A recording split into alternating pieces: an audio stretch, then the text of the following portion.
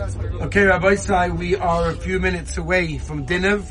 We're a few minutes away from the Tzion of the Heilige B'nai Yissoschor, Schus and Yugen Alayni. I'm going to speak a few minutes here in the Bas specifically, and then in Mitzvah in the Tzion. We'll speak by the Tzion of the Heilige B'nai Yissoschor, so hopefully we'll understand a bit more about who we are by and who we're going to be davening by as well, Be'ez Hashem. So just to begin, with Tzvi Elimelech of Dinov, Tzvi Elimelech Shapira is the B'nai Yissoschor. He lived actually a very short life. From 1783 to 1841, he lived only 58 years. His mother was the daughter of the sister of the Rebbe of Elimelech of Lezhensk, the Noam Elimelech, and his parents actually had a bunch of children that unfortunately did not survive. They died. So when his mother was pregnant with him, they went to the Rebbe of Elimelech for a bracha, and it was a few months before the birth was scheduled, and the Rebbe of Elimelech said, "You're going to give birth to a son, and you're going to call him Elimelech." So the woman was like, "Whoa, what does that mean? Does that mean you're not going to be in the world anymore? Like, well, I'm calling him after you. What does that mean?" And the Rebbe of Elimelech understood that she was very, very shocked, and he said, "Okay, in that case, call him Tzvi Elimelech." After she gave birth, she named the baby Tzvi Elimelech, as the Noam Elimelech told her to. And the Rebbe of Elimelech said to her, "If only you would have called him Elimelech, he would have been entirely like me. But now he's only going to be half like me." So at least we have a haskama of the Rebbe of Elimelech that the B'nai Yissoschor is at least a half of the Rebbe of Elimelech. And at one point of his life, he was actually drafted into the army, and he was taken by force, and he was placed on a bus. And at one point during the journey, the whole bus fell. There were no survivors except for him. And when he left that bus, he ran away and he eventually survived. So he changed his name from Langsman, which was originally his name, to Shapira, specifically so that he would not be drafted again in the army. Now, he's famous for many Sfarim, many Sfarim. Incredible. A short life, 58 years, but so many Sfarim. Some of the Sfarim I'll just mention. For example, he has, obviously, the B'nai Yissoschor, but Derech Pikudecha, which is on all the mitzvahs al pi Kabbalah, Ruach Dudoim, which is basically a beautiful sefer with actually the Askama of the Heilige Tzanza, the Divrei Chaim, Chedushi Maritza, which is all the Inyonim of Chanukah. If you want to know who is his Rebbe, who is the Rebbe of the B'nai Yissoschor, so he had 4 primary Rebbeim that were his masters, his teachers, his Rebbeim. He had Reb Menachem Mendel of Rimanov, the Heilige Chayz of Lublin, the Koznitzer Magid, and Rabbi Avraham Yeshua Herschel. These were his manhigim, these were his rebbes. They taught him everything. Now, where does the whole business of Yissoschor, B'nai Yissoschor, where does that come? His name was Reb Tzvi Elimelech Shapira. What's the B'nai Yissoschor? Why do you call it that name? And that's the name that is almost named of, we're going to the B'nai Yissoschor. Why is he named after that name? And why did he name his Ikar Sefer Yissoschor? So in the Sefer Beis Shloima, Rav David Kahaneman brings that the B'nai Yissoschor was always wondering which Shevet he came from. Well, many of us wonder.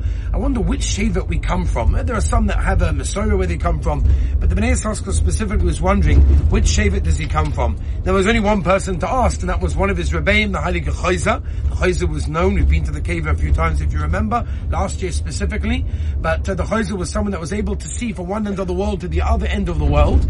And he said, this Avada, the Chayz will be able to see right into my neshama, and it bothered me so much that, and it also bothered him his connection to Chanukah. Anyone that's familiar with the Sefer B'nai Yissoschor knows that until the B'nai Yissoschor came along, there was very little on Chanukah. Came along the B'nai Yissoschor, and he was Megala Yisoides from unbelievable, from Zoya, from so many places, that he was Megala Chanukah. His neshama spoke very much to Chanukah, and it bothered him. Like, why? What is my connection to Chanukah, and why do I call my Sefer B'nai Yissoschor? So he went to his Rebbe, the Chayz. He knocked on the door, and before he had a chance even to say a word, the Chayz looked at him in the eye, and he said, "First of all, you come from Shevet Yissoschor," and that's what it is, which is amazing to have someone who knew which exact Shevet he came from. "And what's your connection to Chanukah?" He said, on Chanukah, you were in the Beis Din of the Chashmonaim at the time of Chanukah. So the B'nai Yissoschor had a son called Rebbe Lazar. Rebbe Lazar wrote a sefer called YBD, which he specifically called because, once he heard that his mishpacha, his father was told by the Chayza that we come from Shevet Yissoschor, and in Divrei Yomim it says Shevet Yissoschor Yoidei Bina, so he called a sefer after that in that case. Now the Bnei Yissoschor had a grandson called Tzvi Shapira, who wrote a sefer with 102 explanations on 2 words. And those 2 words are Yehuda HaMaccabi. 102 explanations. The sefer is called Darkei Emunah, because he says that the Emunah is a gematria 102 explanations for the words Yehuda HaMaccabi, and he says it's from the Mishpacha, because after all, our connection of our Mishpacha, this is again Anikul, a grandson of the Bnei Yissoschor, since our Mishpacha has a major connection to Chanukah. He used to say over that his Zayd of the Bnei Yissoschor always had tremendous chidushim on Chanukah, but he can only write them on Chanukah. So he said, as an Anikul, I'm continuing the minig of the Mishpacha to be megala some of the chidushim on Chanukah. So we see that the Bnei Yissoschor has a tremendous connection to Chanukah. I just want to mention one Mordecai Maisa, and then maybe we'll speak more inside the actual tzvi in itself. One Mordecai Maisa about the Bnei Yissoschor. The Bnei Yissoschor's father, Pinchas Shapira, was a melamed. He used to teach children, and at one point it happened, whatever it was, that the village that he traveled far away from his mishpacha, he was giving out a lot of loans. He was like pre-giving tzedakah. So when he was asking loans from his boss that paid him money for being a melamed of children. So when it came to getting his wages and going home before Yom Tov to be with his mishpacha, to be able to support the family, he came to his boss. He said, please, can I have my wages, for the year that I've been here? And the boss made a cheshbon and said, I'm so sorry, with all the tzedakahs that you gave of your wages, there's nothing left. So he left despondent. He was unhappy. How am I going to support my family? What am I going to do? I gave tzedakah, whatever.